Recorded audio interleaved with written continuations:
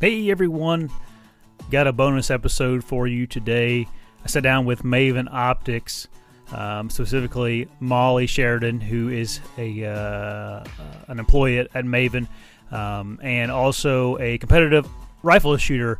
She was full of good knowledge on binoculars and some of the things you want to look at when you're buying a new pair of binoculars or a rifle scope. And then we got into some information on how to become a better rifle shot. So I hope you guys like this one.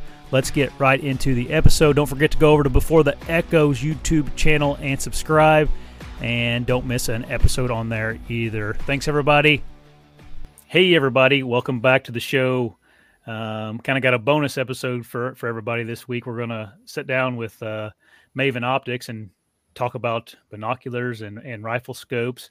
And we have Mollie Sheridan kind of on my right side. I think it's my right side, left side. I don't know, maybe. Mollie, can you kind of tell us who you are and who you work for, Maven Optics? So my name's Mollie Sheridan. I'm the lead service and sales for Maven. I'm kind of the rifle scope expert on our side of the office as well. I've been with the company now 4 years in December, so that's pretty exciting. I come from an extensive hunting background, but glass. So I started off in auto glass, and now I'm here in optical glass, which is pretty interesting. So a little different change of pace. So I came to work for the company in 2018. And so this company is unique. This company was started in 2013 by Brendan Weaver, Mike Lilligren, and Kate Mastis. If you know anything about Maven, we're a high-performance consumer direct optics company based out of Lander, Wyoming. What makes us unique is we come from a small town. We offer that small town service, but since we're consumer direct, we don't compromise quality of our optic. And offer it to you at a more affordable price point by cutting out that middleman. So no big box stores, no wholesalers or retailers anywhere across the U.S. Right. So you guys like I always find a struggle with like direct to consumer companies because I have quite a bit of the stuff I use as a direct to consumer company now, and one of the struggles is like you can't really try the stuff real easily before you buy it. But you guys have like a demo program, don't you? We do. You still have that? Yeah. Yeah. So since you can't get your hands on our optics unless you see us at one of the almost 40 trade shows we travel across the country to a year, we offer the demo program. So that gives you the opportunity to send a lightly used, like new optic straight to your door. We encourage you to use it and try it. You have 2 weeks from when you receive it in the mail to put it through its paces. If you don't like it, send it back. We'll give you a refund, no big deal. You're just out the initial $15 shipping to send it to you. We cover the shipping back to us with a prepaid return shipping label, but that gives you the opportunity to then build a custom or get something new that you really wanted or try something different to see if it fits your application a little bit better. Yeah, for sure. And that's something that a company that's, just sold at Cabela's or whatever you want to say. Yeah. Like that's something they can't really offer. Like you can go to Cabela's and look through a pair of binoculars in the store and under the artificial light and exactly. It's not very often they'll actually like walk you to the door to go use it. Yeah, exactly. And if you can, you're kind of usually you're in some big city where you can't really see very far anyway. Exactly. Anyway, I think that's a point to make. Anyway, all right, let's get into like some binoculars and rifle scope stuff, if that's all right with you. Yeah, sure. I just, in my opinion, like binoculars for me in the whitetail world is like other than my bow and like my tree stand, it's like the one piece of gear that is always on me. And I feel like binoculars and probably rifle scopes, in that manner are probably one of the most overlooked, like less paid attention to piece of gear that could really help a whitetail hunter. Seems like a lot of whitetail guys will buy $1,000 rifle and then put a $50 scope on top of it. Or they got some binoculars look like they pulled them out of their grandpa's shed or something, and they're still using some Tasco Walmart brand binoculars.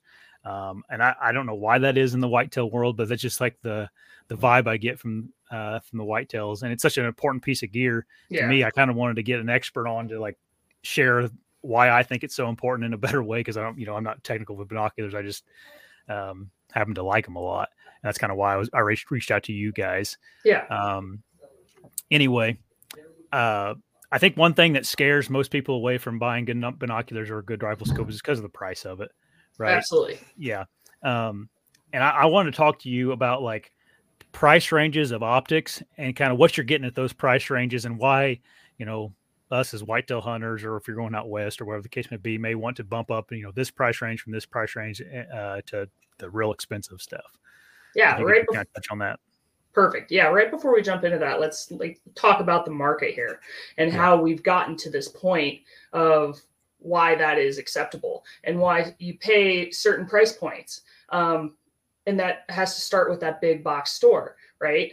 So you're looking at, so when these big optics companies, so the European companies all the way to Great Lakes company nearby you, they have a sales rep who takes a percentage. They have a big box store that takes a percentage. And this is almost to the detriment of the industry because this sets a trend that they need large quantities at certain prices. So they push back to the optics companies and they push back to the optics companies and they're like, okay, so we want this product because we know it'll sell at this price point and we can sell a lot of them. Mm-hmm. So we're going to ask you to cut back on coatings, materials, different aspects of that optic. That way we can sell it at a certain niche. And so the buyer is actually determining what you get in the store and not what we want our product to be. So that's a huge industry trendsetter. That's maybe not the best, but it's something that definitely sets the market for what you're getting in the store. So, and I'll touch base on that in relation to whitetails here in a minute. But so now when you're going to Walmart and you're buying this $50 product, you're getting something that's probably very plasticky, very cheap. Yes, it has all these reflective coatings and can amplify that image to make it work in the field, but you're going to sacrifice a lot on light performance. You're going to sacrifice a lot on chromatic aberration. So you'll get more color fringing on the outsides of those optics to where you go and spend from Maven to Swarovski. You're going to get a lot better light transmission. You're going to get a better color fidelity through that color system to where you'll notice that stark difference between two. And I guess, the whitetail hunter comes from an adage of, well, my grandpa's worn flannel in the woods and has killed all these bucks since forever and ever. I mean, my grandfather came over from Sweden. He's hunting in pretty much what looks like lederhosen antelope out west. No problems, kills plenty of big things. So there's kind of this market incentive on the lower end of the whitetail market of, I've done this in jeans. I've done this in, why do I need to spend any more money? I still can harvest that big buck and come home. And that's absolutely the truth. I mean, you don't move. It makes a huge difference in your hunt. But when you're really trying to sneak in on that old buck that you've never really seen, and you only have them on night vision or your trail cams, that's where, having proper concealment to catch them during the day, investing in good optics to catch that ear flick in the woods, being able to separate that out. You won't get that in that $50 Tasco to where you're going to get that in a much more premium binocular, catching that little ear flick as he's walking through the woods and you don't quite see him yet. Yeah. And generally in the whitetail world, our whole world is typically that last 15 to 30 minutes of daylight. And that's where, I've found the huge benefit of spending a little bit more on optics, being able to, you can see perfectly fine through them after light, even after illegal light. So, and that's still true here out west too, picking those bucks and bulls coming out of their beds. You spend a significant amount of time glassing first thing in the morning before the sun's even up and watching them bed till the sun goes down. So it's very true Western and Eastern hunting. Yeah, for sure. I don't know. Sorry if you don't want me to ask this or not, but what is in the optic industry? And this is something that probably it's irrelevant, but what does Swarovski and some of those European glass companies have? Do they have a patent or something on a certain glass that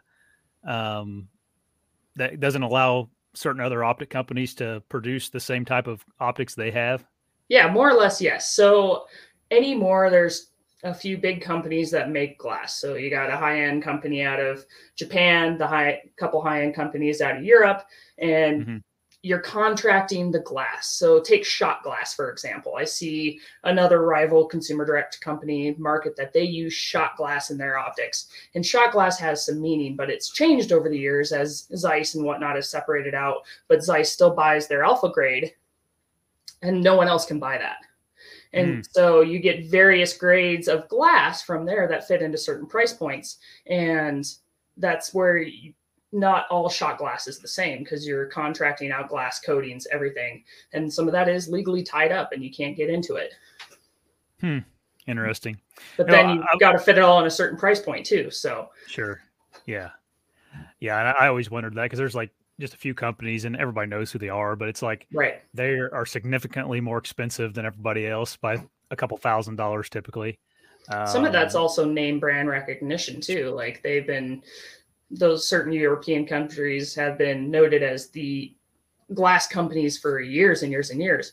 And Japan's had to do a little catch up. So we source our glass from Japan. We're, as far as I know, the only ones buying this alpha grade glass out of Japan to compete against the high-end European brands.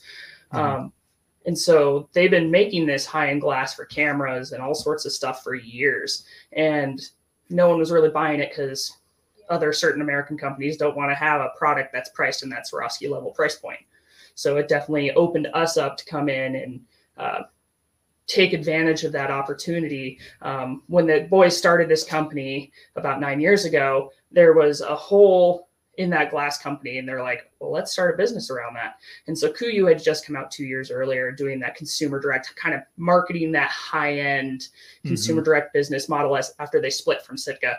And it kind of pioneered that online driven sales market that the guys are like, ooh, this would really fit what we want to do with this alpha grade glass.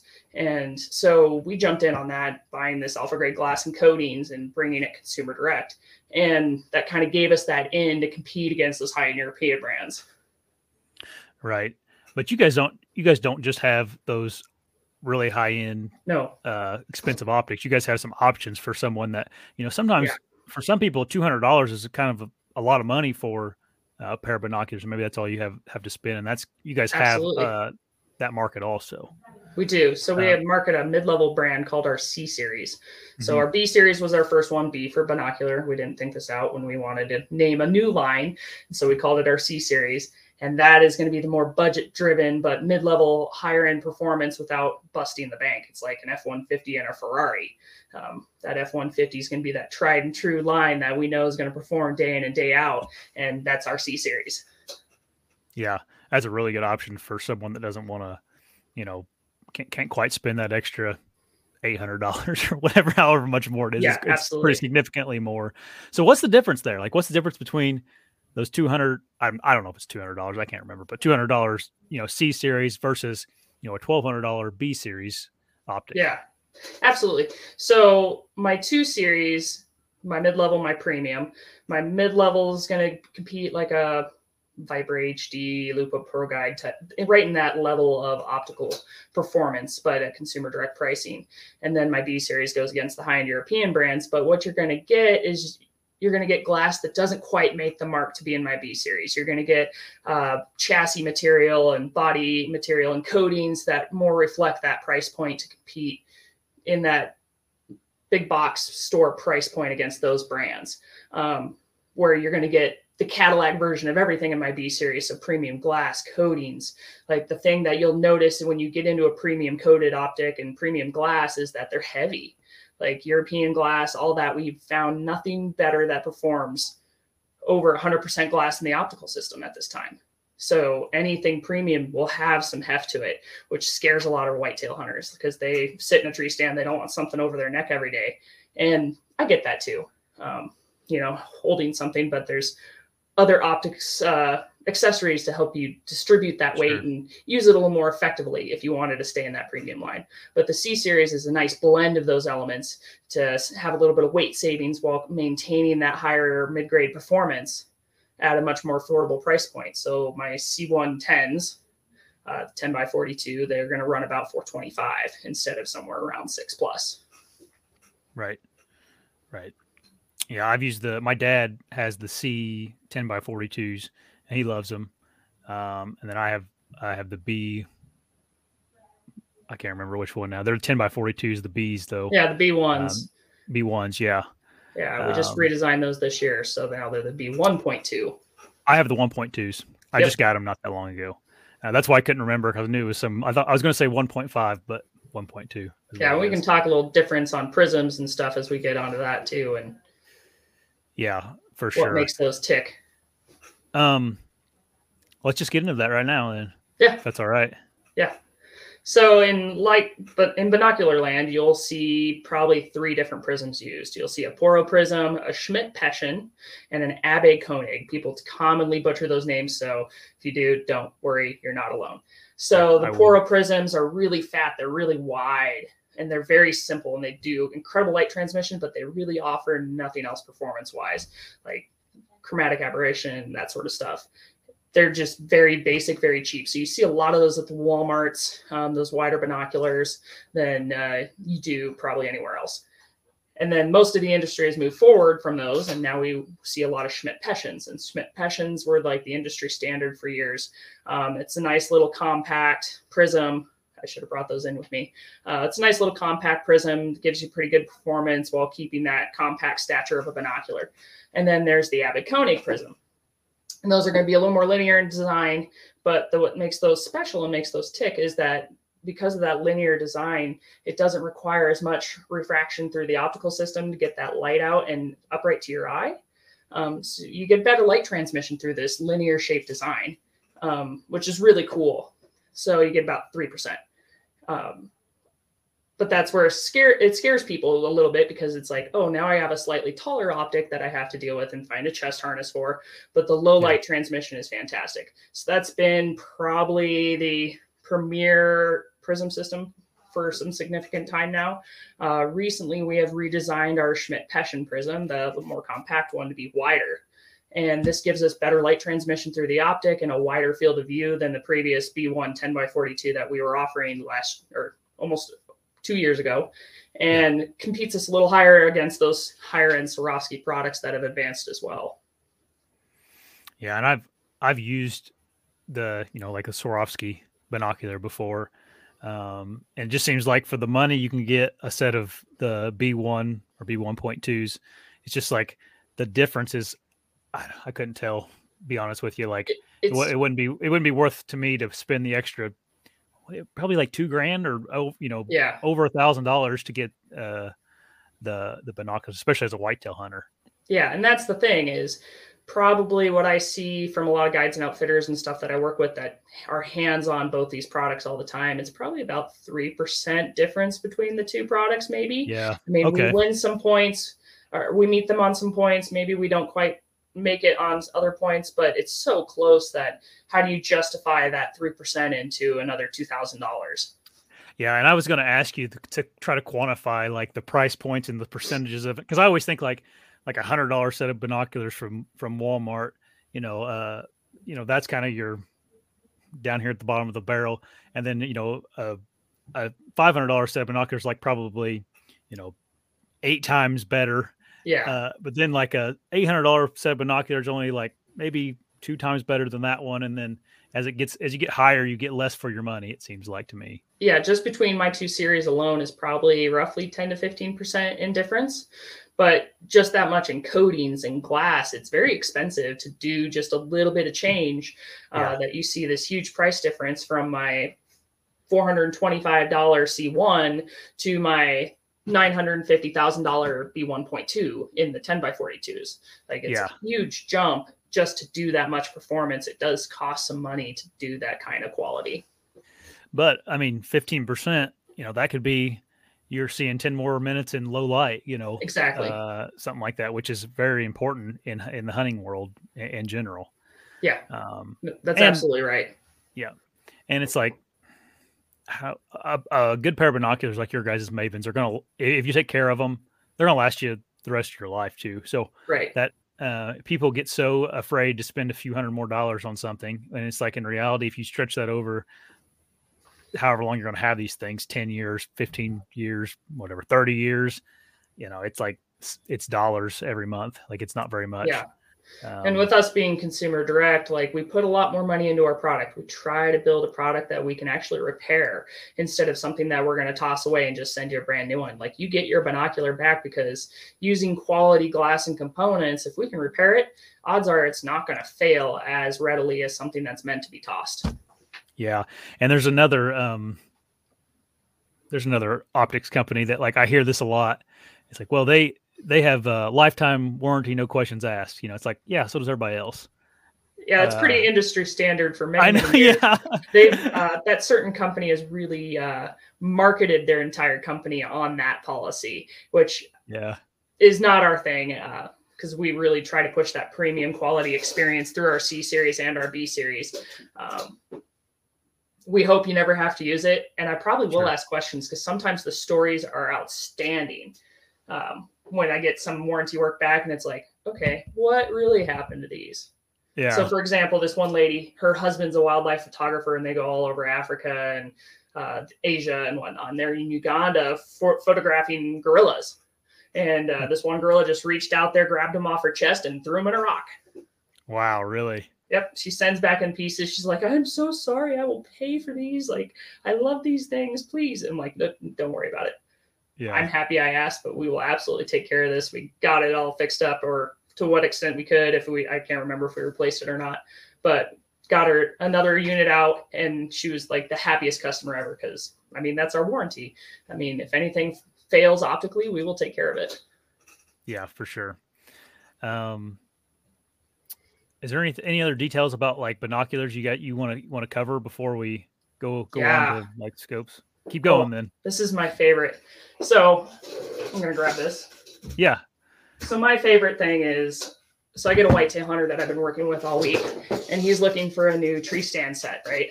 And he is torn back and forth. This is probably one of my number one selling binoculars for whitetail hunting. Beaumartonic uses this from East Meets West. Yep. And this is the B3 8x30. And so he's back and forth about, oh my gosh, what do I use? Like, do I get the 8s? Do I get the 6s? Because I offer this in a really unique 6 power as well. And he's like, oh, which one do I get? And I'm like, dude, are you coming out west at all? And he's like, no. I'm like, get the 6x30s. And he's like, really? Am I going to see everything I need to see? And I'm like, dude, trust me. Like, the exit pupil on these, so there's a little beam of light that comes through this binocular. And as you go up in magnification, that beam of light will shrink. Mm-hmm. And as you go lower, like 6 power, it'll open up, and you'll have a little bit wider exit pupil. So the 10 power is going to be smaller. The 6 is going to be bigger. And I'm like, trust me, get something with the best brightness you can get. Like, I know the American market's very thirsty for more power is more better. And that's like, everyone's mind is set on that. And it's not exactly right. Here at Maven, most of us have the one-off power of everything we own. Like the 11x45s are my number one seller for Western hunting. I run the 9s. My boss runs the 9s. My coworker runs an 8x42, and we're out west glassing a vast terrain. But the brightness we get, like I can almost nitpick antlers better than somebody that's got a big 15 power, just because my eyes are taking in more light, which helps me develop a better picture. And so I talked to this guy about it for probably an hour on chat yesterday, and told him, I was like, dude, just try the 6s. You'll be seeing ear flicks at the low light that you've never seen before. So hopefully that's where he goes. But more power is not always better. And that's one thing I preach really heavily here at the office, that a lot of us really actually believe in a lot, because it does make a difference. And people get all tied up as, I need to see more detail. I need to see more of this. Well, you go up in that magnification, shrink that down, you're maybe not seeing quite as much as you think you're seeing for the cost of going up in that magnification. Yeah, for sure. And like your something else that like people need to keep in mind, like the higher the magnification too, it's like a little harder to look through those things, hard to keep them stable, all that stuff. Yeah, as you go up in magnification, it does emphasize that movement. So you got a light shake, it's a big shake. And that is also detrimental. If you can't hold your binoculars still, what are you really seeing? You can't sit there and count the tines or anything. And so if you start getting in the woods and you're kind of excited, or you're cold and trying to use your optics, stay down and powered. So they're going to be easier to use. You're going to see more things because you can hold them. Yeah, for sure. And that's especially when you're up in a tree 20 feet and you're trying to you're trying to lean over somewhere to you're look at sitting out of something, your saddle, just like trying to. Exactly. Hanging around up there trying to be stable. I've done that a few times. Yeah, all that stuff makes a huge difference. And then also, I need to get a pair of those the 6s. I'd love to have those for hunting the hills here. They're perfect. You can just tuck them right in your jacket. Yeah, I keep them on a Rick Young, and they just tuck right away. And so if I'm on a tree stand and I got all this stuff on, it's like the perfect complement to what I'm doing, because they're just right there. They're easy to use. I can use them one-handed.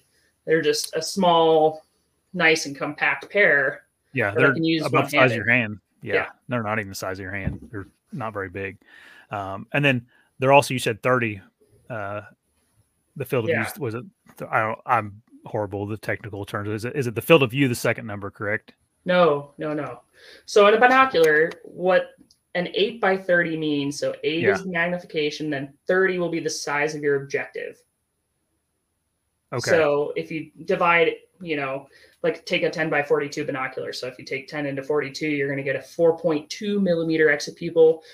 This number, the magnification and objective, can also be used to calculate brightness and all sorts of stuff. And that's where terms start getting interesting, because when you had old school binoculars that weren't coded in anything, like those numbers had real value. And now they still retain certain value, but the quality of coatings and everything we use on these binoculars now, your perceived brightness is going to be emphasized more than the mathematical brightness that you see on the screen. So I get lots of customers asking me, what does twilight factor mean to me? What does brightness mean to me? And it's like, well, these are baseline numbers, but they actually have bigger values when you pair them with quality coatings and glass. So, because an 8x42 Tasco is going to have the same brightness value and whatnot mathematically as an 8x42 Maven. That doesn't mean they both perform on the same par. Your perceived brightness is going to be less in one model versus the other. Yeah, that makes sense. Yeah, I do have a little the C. I think you're like 7x28 maybe or something like that. Yeah, and I wish I would have went with those Bs that are 6 power. Yeah. So I love those Cs. They're great. I keep them in the truck console. I use them turkey hunting just because they slip in my pocket a little bit better. And so there's definitely a time and a place for that kind of a binocular. But if you're looking at all around daily performance, stepping into something just a little bit bigger, your eyes will get a little less fatigued. You'll have better brightness through that optic. And I get people want to stay compact and have that kind of performance, but there's certain realms of physics we haven't yet busted. Right. And I have the 10x42s, the 1.2s, but I like that idea of that little compact thing for hunting where I'm not to have on me still when something like a 10x42 is not needed at all. Oh yeah, absolutely. But anyway, those may be my next pickup. So I'd be dismissed if I didn't talk to you about rifle scopes, since you're a competitive rifle shooter. And that's a rabbit hole that I haven't started going down, and I'm going to pretty soon. I got one of your guys's B series rifle scopes. So it's the RS series. RS series, yeah. RS. I just got that in and mounted it on my rifle. But can you kind of give us the same spiel if there's anything different at all when it comes to rifle scopes, when the $50 Tasco from Walmart versus going up to something like your guys' your C, your kind of lower price range is a C, right? Yeah. So I just came out with that last winter. My C series is going to be my mid-level that goes against that same kind of mid-level price brand that I mentioned earlier. What makes that nice is that, still being consumer direct, you're still going to get into a higher level mid-grade optic for that price point, saving you at least 20 to 30% on that in my C series. And then my RS series is going to go against the high-end European brands. So like I commonly call it like glass quality of Swarovski with the rugged durability of the Night Force without that overbuilt filling. So they're still really reliable, really durable, repeatable optics that you can get at, instead of paying $3,000, you're paying $1,800 for my top competitive rifle scope. So that's always super interesting. So my C series I came out with last last winter, and they're really cool. What I like about these is the quality of components. Sorry, jiggling the glass. The quality of components in the glass in this is exceptional. They're made in Japan. There's a lot of folks making stuff in Japan right now, but this is uniquely Maven. Like, we're hands-on top to bottom. This is our engineered product.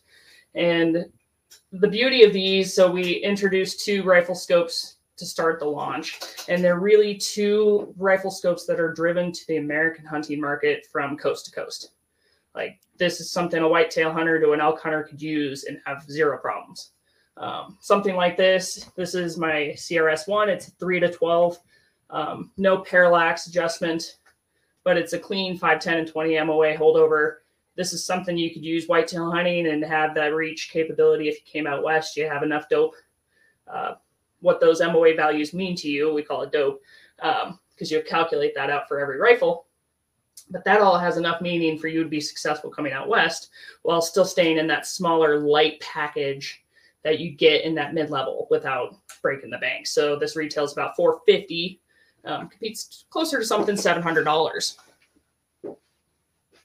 Okay.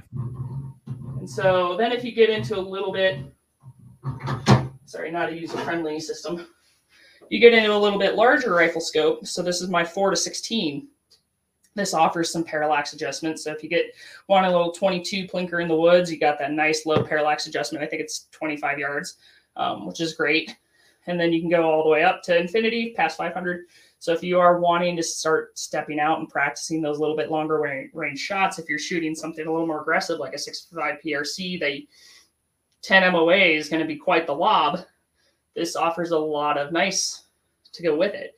It's not something I would probably compete with, but if you wanted the all-around hunting rifle scope, that is a great way to go in my mid-level line, and that retails at $550. And so now is where you start stepping into a little bit of difference from the mid-level line to the premium lines. Now, the premium line is going to offer my alpha-grade glass, but that consumer direct price point. And the 2 scopes I really like to show whitetail hunters when I travel is this little 2-10. I mean, everyone's grown up with the 3-9 Redfield, the 3-9 Loophole. Yep. Like, this is a tried and true size for performance. And everyone's super comfortable with something like this in second focal plane because they grew up on this. Your grandfather taught you to shoot this. Your dad did. I did. I have a 3-9 Redfield here in the back that I pulled off a old 30-06 that I had of my grandfather's, and sits on the shelf as a reminder of where I've come. And they're good. You get lots of performance. You can come out west, you can hunt elk with them. And that's where people get a little overwhelmed thinking I need to have a great big rifle scope to come out west and shoot elk. Well, not every elk hunt's going to be a 600-yard elk hunt. If you're a good hunter, you come out, you spend some time learning the terrain and getting involved, you can probably take a shot 400 yards and in, and you're doing pretty good. I don't think I've ever taken an elk over 400 yards yet in my illustrious hunting career. Yeah. And also no offense to everybody out east, but 400 yards is a freaking long way. When you look through something, if you're not a avid shooter and you look through something at a scope of 400 yards, you're just woo, I don't know if I can, myself. And that's what I need to, my goal in the near future is to get to be a better rifle shot. Yeah. Something I haven't committed to. Yeah. I have property in Michigan. My husband's from Michigan, so we go back out there a lot. And so every year I go back and they're like, "Oh, how far did you shoot your elk?" And I'm like, "Well, I shot it at 340 this year." And they all lose their minds. 340, it's so long. Wow. And for here, it's oh, that's a normal shot for us. Right. Right. That's where I sighted average. in. Yeah. Yeah. So we sight in all our rifles around 200 yards, but throws everyone off. Right. And that's one thing I wanted to ask you. Could you give me maybe 5 tips on how to become a better rifle shot? Like someone like me that hunts in Indiana where, for years and years I could only shoot a shotgun. I don't know if you could throw some tips to me. I to become a better scratched a rifle list out 8 different times, trying to hone in my hot tips for being a good rifle shooter. And I come from it now from the competitive background now that I shoot a lot of precision rifle. So I've diversified like how I handle training employees here, getting them ready for hunting season. And it's kind of influenced my philosophy now as I've gone from just being the regular, I shot my elk on this 2-10 and I've used this same reticle. Like, I don't know anything different. Like, I just know this is where it goes. I've never calculated my dope. I've just tried it out at the range. And like, I've moved so far past this now that most hunters are like, dial 200 yards. Great. I can go deer hunting. They figure out where that holdover is in their scope, right? And then that's all they know. And so my tips on being a better shooter is, I think first is shoot more than 20 rounds a year. The thing I encounter a lot with people, like I'm talking to a guy in Minnesota right now who has no idea how his rifle scope really actually works. And that's because he's just never really shot it and engaged with it to know. And so when you bore sight your rifle, if you're paying attention, when you dial up, your reticle goes down, right? And so he is like mind blown, like, I don't understand, why is it going down? And it's like, well, it's trying to help you meet the bore of your reticle, the bore to your reticle. So it's trying to adjust that cant to where they meet at 100 yards. And if you're bore sighting and you shoot one down left, the reticle needs to move down to meet where your bore is at 100 yards. I can't move the bullet up. I have to move the reticle down. And that will bring my rifle in plane to where it needs to go downrange to be on at 100 yards. And so if you shoot only like once or twice a year for like 2 or 3 rounds out of a box, you really have no concept of how that works and affects your rifle scope. And the other thing that comes with shooting more than 20 rounds a year is like the trigger time, being able to breathe, come up with a routine of how you approach the gun at every shot. Like, this is how you avoid that trigger panic, is by being comfortable and methodical through that process. So when you get on a big deer, that buck fever that happens, like, oh, I have a process, I'm going to breathe and I'm going to lightly squeeze that trigger. And how you look at the reticle down at your deer that you're working on, that's going to be a whole other thing too. Like, so I'm breathing, where's my reticle? Is my reticle on center of mass, or is my reticle moving? Like, and how do you deal with that? And so if you don't shoot more than 20 times a year or 20 bullets a year, you're really missing out on what actually makes you a good marksman and how to handle those different situations. So that's a huge one for me. To that end, I get a lot of guys that get online, they're chatting in the Maven Optics enthusiast group on Facebook or this and that. And it's like, why does my dope not do these things? Like, so I'm sitting here and I've used a generic ballistic solver online, and this is what it should be. And invest in some good ballistic solver, like download the Hornady app, learn how to use these things and true your data.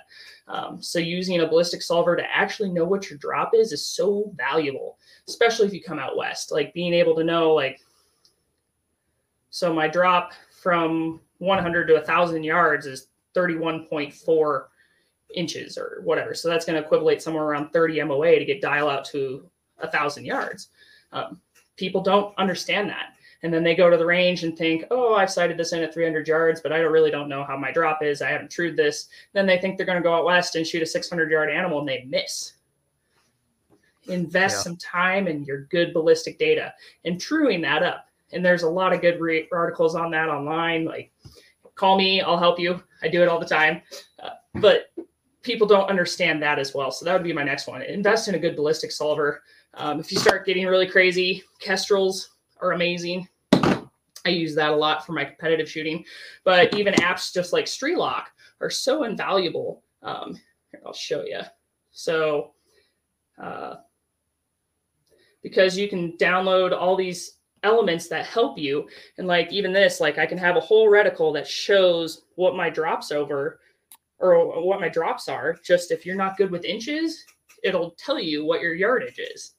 Oh, okay, cool. And like, there's so many good tools that don't cost a fortune that you can use to help you be more confident in the rifle and the bullets that you're using. And that is very invaluable to me, is that confidence level. Yeah, for sure.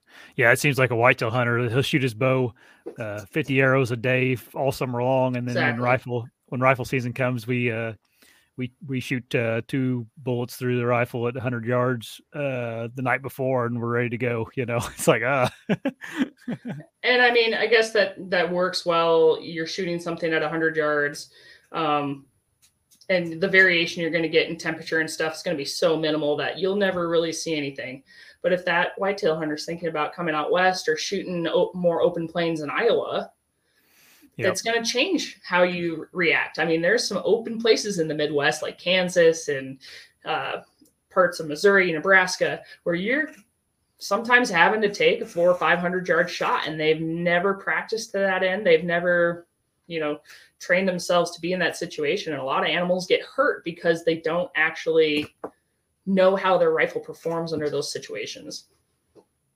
Yeah, for sure. Yeah, like I said, what you mentioned, I was going to ask you, I think you mentioned a second ago, but what's a good resource like for people that don't know what all these terms mean that you've been talking about, and how to learn how to actually use a rifle scope? Is there like a good resource you'd recommend going to?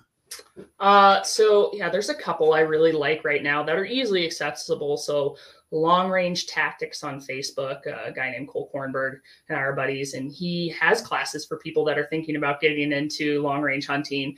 Modern Day Sniper with Philip Vallejo, like there's some good materials out there. And then the other thing is actually in your area, you guys are really blessed with a lot of precision rifle competitions right now.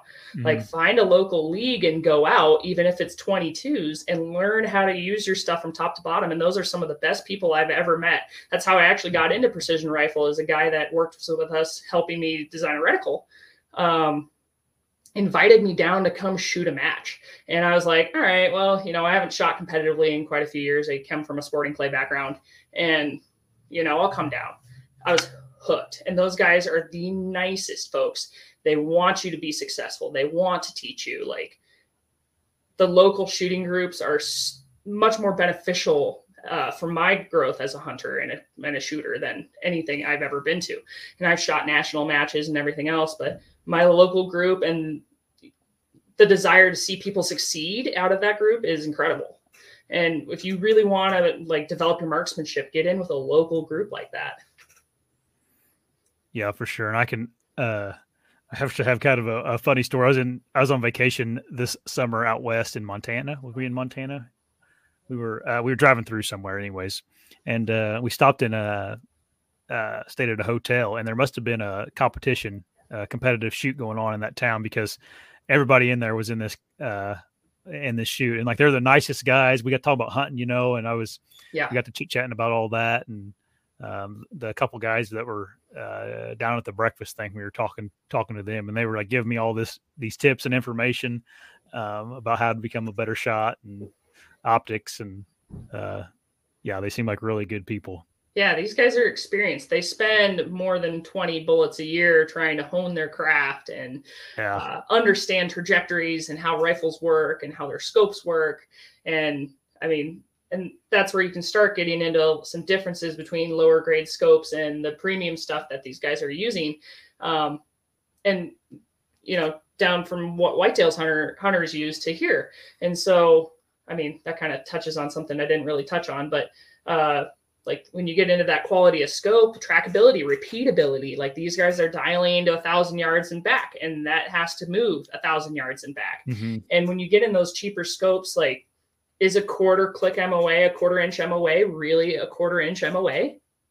Like, those are the questions you have to start asking yourself when you get into these scopes and you're starting to dial for distance. Like, I'm assuming that what the manufacturer says is correct, but these are still man-made objects. They can still have slight variance that when you get out to 1,000 yards, what looks small at 100 yards is ginormous at 1,000 yards. Like, a fifth of an inch in difference makes 30 inches down range. Yeah.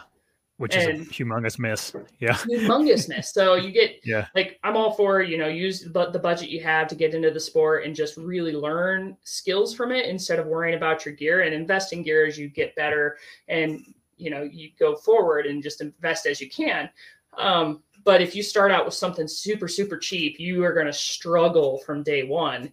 And I mean, the same thing kind of holds true for the whitetail hunter. If you invest in something super cheap and you're expecting it to perform more than that 100-yard range, you might be very disappointed when you try to stretch out what that optic is supposed to do, or that rifle, the bow, by not doing that. I mean, same thing with bow hunters. Like, you spend a lot of money on a good sight, dialing, etc., something that's going to be sturdy to the bow, a good quiver to make sure that arrow comes out at the right spot, like to make sure it's not bouncing around. Like, you spend a lot of money on your bow, to where guys like that don't think about spending that money onto the glass, onto their rifle, because good glass can make a bad rifle better. Yeah. And I was just going to be my next question. You hear like the old timers or people say in general, you should spend as much on your optics as your rifle. You think that's something that is like a good rule of thumb, or do you think it's more important to, like, would you go out and be like, I'm going to spend $1,000 on a rifle scope and $500 on a rifle? Yeah, I've always heard the adage: spend twice as much on your glass as you do your rifle. Oh, you're And maybe that's the Western hunting mentality. I was going to say, because it really does mean a lot when you get out here. And I mean, really put as good a glass as you can afford. If you can afford a really good rifle, like, you should be able to afford a really nice piece of glass for that rifle. Budget that out accordingly. So if you can't spend what you want for glass and rifles, scale the rifle back just a little bit. There's a lot of really good rifles being manufactured right now. We're kind of entering the golden age of rifle scopes, or rifle shooting period, because right now you have all these other companies making high precision based clone actions, and it's really stepped up a lot of these rifle manufacturers to make a better quality product, because, well, for years the market didn't demand it, and now you have these guys that are machinists making high end stuff. And so, like, I can go out and build a new rifle with a Remington 700 clone with a performance barrel, everything, and have something that shoots incredibly better than their top end rifle that's coming out of the factory right now.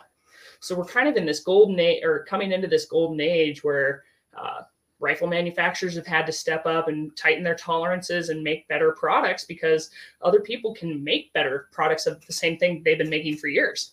And so you can absolutely step into a better rifle now at an $800 price point than ever before.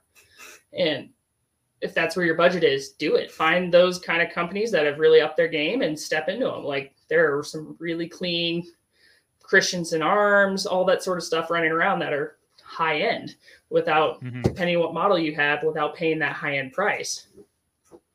Yeah, for sure. It does seem like most people have it backwards, where they're like, they dumb down the optics because they've spent too much on the rifle. You know, it's like, I'll buy I'll upgrade the rifle without, you know, and sacrifice the optics for it. Where it's people probably need to have the complete opposite mindset. Yeah. So really the three biggest factors that can affect your shooting is more or less, the rifle's a little bit of that, but the quality of cartridge that you're using, the glass that you're using, because if you can't correct for parallax, if you can't see mirage to call your shots, stuff like that, it's all for naught. And like, if you're shooting factory ammunition that's all over the place, like, you're going to have a kind of meh experience. And if you're shooting a piece of glass that you can't quite get honed in, and you're chasing around that parallax, you're going to have all sorts of weird outliers when you put them downrange.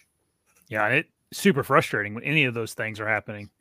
Like, I've went through a rabbit hole, and I never really figured it out, to be honest with you. But it's like, I tried every single round or brand of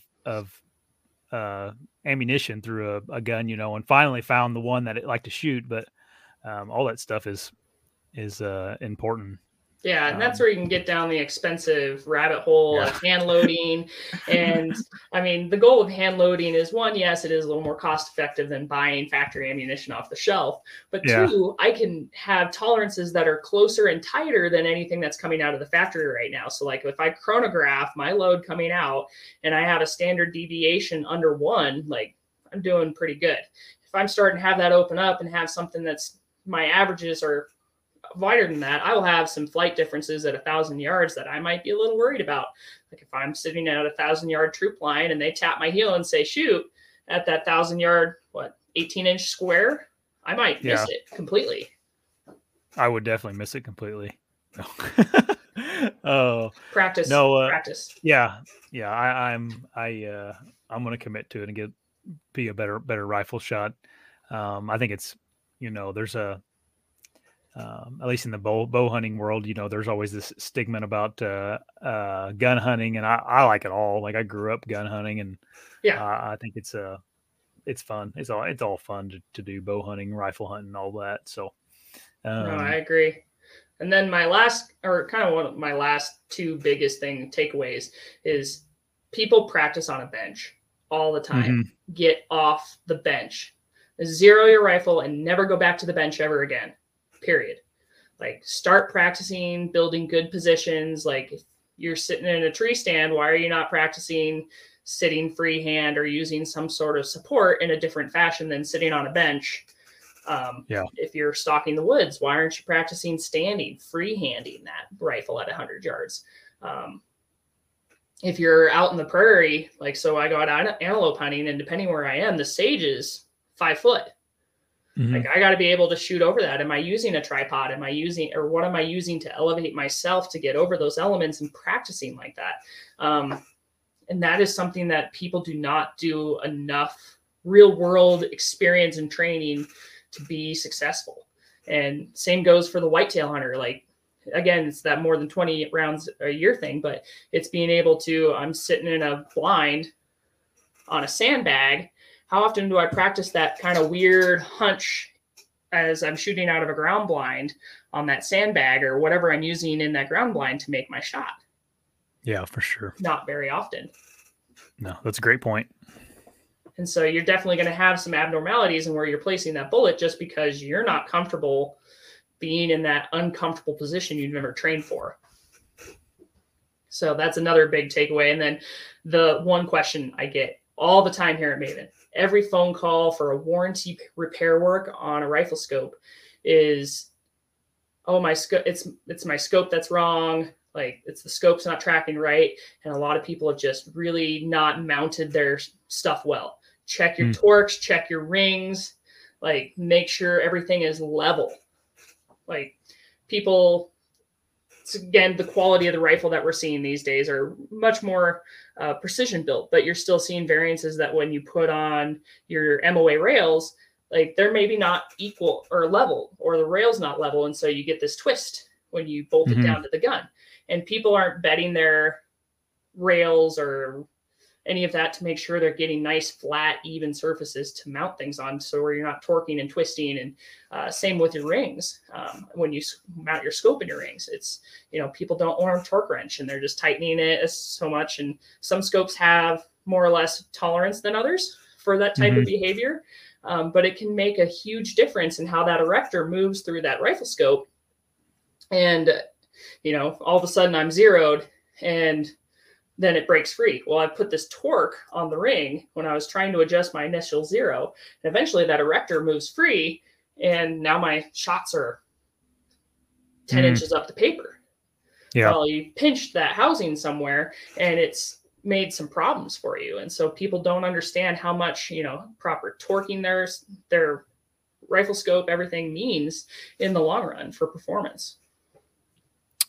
A few years ago, I bought my dad I think it was made by Weaver, but it's like a kit, a rifle mounting kit. And it was a couple $100, I think, but that me and him have used that a lot. And like, whenever we use all those tools, they have, levels and things to bore out your rings to make sure they're perfectly flat lapping. And all that. Lapping. Yeah. It's like, you realize like how horrible we used to do mountain rifle scopes when you start using all those tools to make everything perfect. Yeah. And it's still kind of the same way today. Like, I haven't lapped a set of rings in a long time. I still have all the lapping compound and stuff for the older rings. I've done more epoxy bedding of my rings because they're machined so well.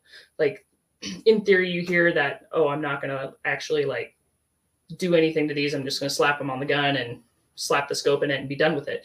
And yes, they're manufactured so precise, but because they're manufactured at volume, there's always a little slight discrepancy that can happen in that. And you see this a lot going through the precision rifle community about epoxy bedding. And so not along just doing your MOA rail, but epoxy bedding the lower part of your ring set too. And there's some cool videos. There's not a lot about that out there right now, but it is something to just help that there's no pressure. So you set that ring in there, you let that epoxy dry and pull it out, and you should have something that perfectly goes alongside that scope. And then when you do torque them, you're not going to get any slight pinching that causes just slight torquing in the rings. I've never heard of that. I have to look into that. Yeah. Anyway, look up Jim C. He's okay. a big guy in the precision rifle community. Jim C. SEE. I will do that for sure. We've been on here for an hour now, Mollie. It's fine. I can talk all day about rifles. Do you have anything else you want to cover? Not unless you really want to cover things. I mean, tips and tricks, like you can start spending a lot of money on these things, and there's no doubt. But finding a company that, invests in that quality and bringing that to the consumer is someone you can partner with for the long run. And that's kind of what we do at Maven. My competitive rifle scope starts at $1,800 and goes against some of the best Night Forces, Calls, all the big names in that kind of industry. And, we're a small mover in any community like that. Like, we don't advertise like the big guys. It's kind of a word of mouth thing for us. So our name Maven actually means like an industry or like an influencer, a trusted expert. It's something that we pulled out of Malcolm Gladwell's Tipping Point book when they started the company.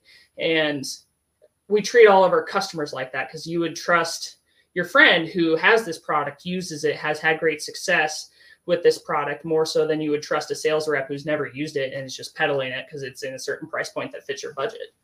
Like, for us, the success of our company and our product really comes off the user and the user talking about our product. It's better than any $60,000 one-page advertisement I can have in some big magazine that we've really built our company on. And I think if you would go on the internet and kind of look at reviews on optics, like people do, like Rock Slide and some of those companies like that do like bulk optic reviews, like it's no coincidence that Maven almost always seems like for the price is up there at the very top every time. The glass speaks for itself. Price level. Yeah, for sure. I can't say enough good things about them. I've been using them for a couple of years now and love them. So I'm excited to get the rifle scope and mounted and get it all or it's mounted, but get it out and start shooting it and stuff and seeing the quality difference there from what I came from. Yeah, absolutely. What did you end up putting on your rifle, if you don't mind me asking? It's the RS. I think it's the RS1. Yeah. That one is one of my favorites. What makes that rifle scope unique is that it's got a really low zoom setting at 2.5 and then 15. If you want the all-around scope you can take anywhere in North America, that is the scope to me, because I can take it to Michigan and harvest a nice whitetail with it, and I can take it out here and harvest an elk at 600 yards. And as long as I have good dope for both areas, because altitude and all that changes all of that information, as long as I know what my holdovers are in each environment, I can be a very successful hunter from top to bottom with that particular rifle scope. If I wanted to spend my investment once, that would be probably the one I'd go to every time. Yep. That's Newt was helping me figure all that stuff out, and that's kind of the one I landed on. And I'm putting it on I have a Savage 30-06, and I've been kind of throwing around the idea of getting something different, but I don't know. It's probably good enough for me right now until I learn how to use it. 30-06 has served numerous generations successfully in the 30 cal market, from whitetail hunters to elk hunters. Like, I grew up hunting a 30-06. It's not something I gravitate towards now that I have invested some time and money into all the toys. I'm playing a little bit of the cartridge chaser game right now in the 7mm category between the SOMs and the SAW, and it's a rabbit hole for sure when you start looking at velocities and impacts, and it is for sure. You can get pretty darn technical on stuff like that right now, which also makes it really cool. When you're ready to grow up from the 30-06, give me a call. Do you have a recommendation on someone that wants to get a good rifle? Like, what's a good one to pick up right now? Ooh, That's gosh, like Reddit. That's kind of like easy to get, you know, not, I don't know if you want to say easy to get, but you know what I mean? Like what I am personally digging is, unless I'm building it custom, which now is pretty much all I ever do is build custom rifles. What I am digging is the Tikas right now. Their action is just unparalleled in the market, and the Bagara. Okay. Like, those are two I would readily recommend to anyone all day, every day. Christensen Arms, they're working off that 700 clone action. Their rifles are stupendous if you have a little bit more money to spend without breaking the bank. I would lean somewhere right in between those three. They just have their actions feel so smooth, and the quality of barrel you're getting from those companies right now is really high. So if I had to kind of put my money into rifles I've recently shot while traveling this year, it would be somewhere in those three. Like, I competed a whole year at the NRL Hunter on a Christensen MPR that I absolutely loved. And then I built out a Tika for this past season, and I can't say enough good things about those guns. Yeah, I've heard good things about the Tikas too. Just hadn't got my hands on one yet. So yeah, for a stock action, they're incredible, and you can get barrel prefits and everything to get them swapped out. Take them to Gunsmith; they'll help you with that. And you can just slightly start upping the quality of that build based off that same action. You can take that action out. There's prefit chassis out there if you want to get crazy and get better free for loading chassis, and you can just plug and play that same action you've invested in and improve it just a little bit at a time. Like, drop a new trigger in it, like a nice Break Zandy or a Trigger Tech, drop one of those in there. You've just increased your game a little bit at a time, and, you know, improve that gun a little bit year over year. Like, a new carbon fiber barrel from Proof makes a huge difference for folks. And this is true in the 22 community. Like, I get a lot of guys throwing barrel tuners on their barrels because they have these weird flyers, and I'm like, just get a new barrel. Please do the world a favor and just get a new barrel. Stop putting tuners on and putting Band-Aids on it. Just go get a brand new barrel, swap it out. You will love your life a lot better. Like, invest in a different barrel. And so with the Tikas and stuff like that, you can absolutely, Bagaras, you can absolutely do those slight upgrades and make a better rifle for yourself to shoot. If you want to shoot a little bit competitively, you can, and have something kind of intro to competition, or you can still take it hunting and have something that's going to be, you know, sub MOA quality that you built or that you kind of adjusted at home. So if I'm note, just, you know, take your barrels to a gunsmith. Most people don't know how to mount those properly and make sure they're pre-fit for their headspace. So please take those to a gunsmith. Right. Yeah. It's like, this isn't financial advice. This is just two people talking on a podcast. No. Feels that way sometimes. Yeah, right. Yeah, I'm not a doctor, just play one on a podcast. That's right. Anyway, Mollie, I appreciate you getting on. Can you pitch Maven one time, tell people where they can find you? I'm going to put it in the description of the video. Guys, we're consumer direct. So that means unless you call the office, see us at a trade show, my website is the best place to come see us. Come visit us at mavenbuilt.com, BUILT. Up there, you'll see all of our demo program offerings. We also have a custom builder. You can build all my premium binoculars in special coatings and colors, from Cryptek Kuiu to First Light, green rings, blue rings, orange rings. That's kind of the beauty of what we do. When you really decide you want to invest in a pair, the custom builder is very unique. I would definitely hop on there and play with that. We love building those for customers specifically to order. Otherwise, everything else drop ships typically within a business day, unless you need some specialty engraving or something done to it. We do try to get those things out as quickly as possible during hunting season. But, you know, follow our social media on Facebook, Instagram, sign up for our newsletter at mavenbuilt.com at the bottom of the homepage. If you need any warranty work or anything, that's also a great place to find the forums to get that rolling, and our team will get you through as quickly as possible. That's really our best way to call or to deal with us, besides calling us at the 1-800 number. It's on the website. And any one of my team will help you. Awesome. Mollie, I appreciate it a lot. Yeah, absolutely. Thanks so much. Yep. Everybody have a good morning, evening, whatever you're listening to this at. So see you guys later.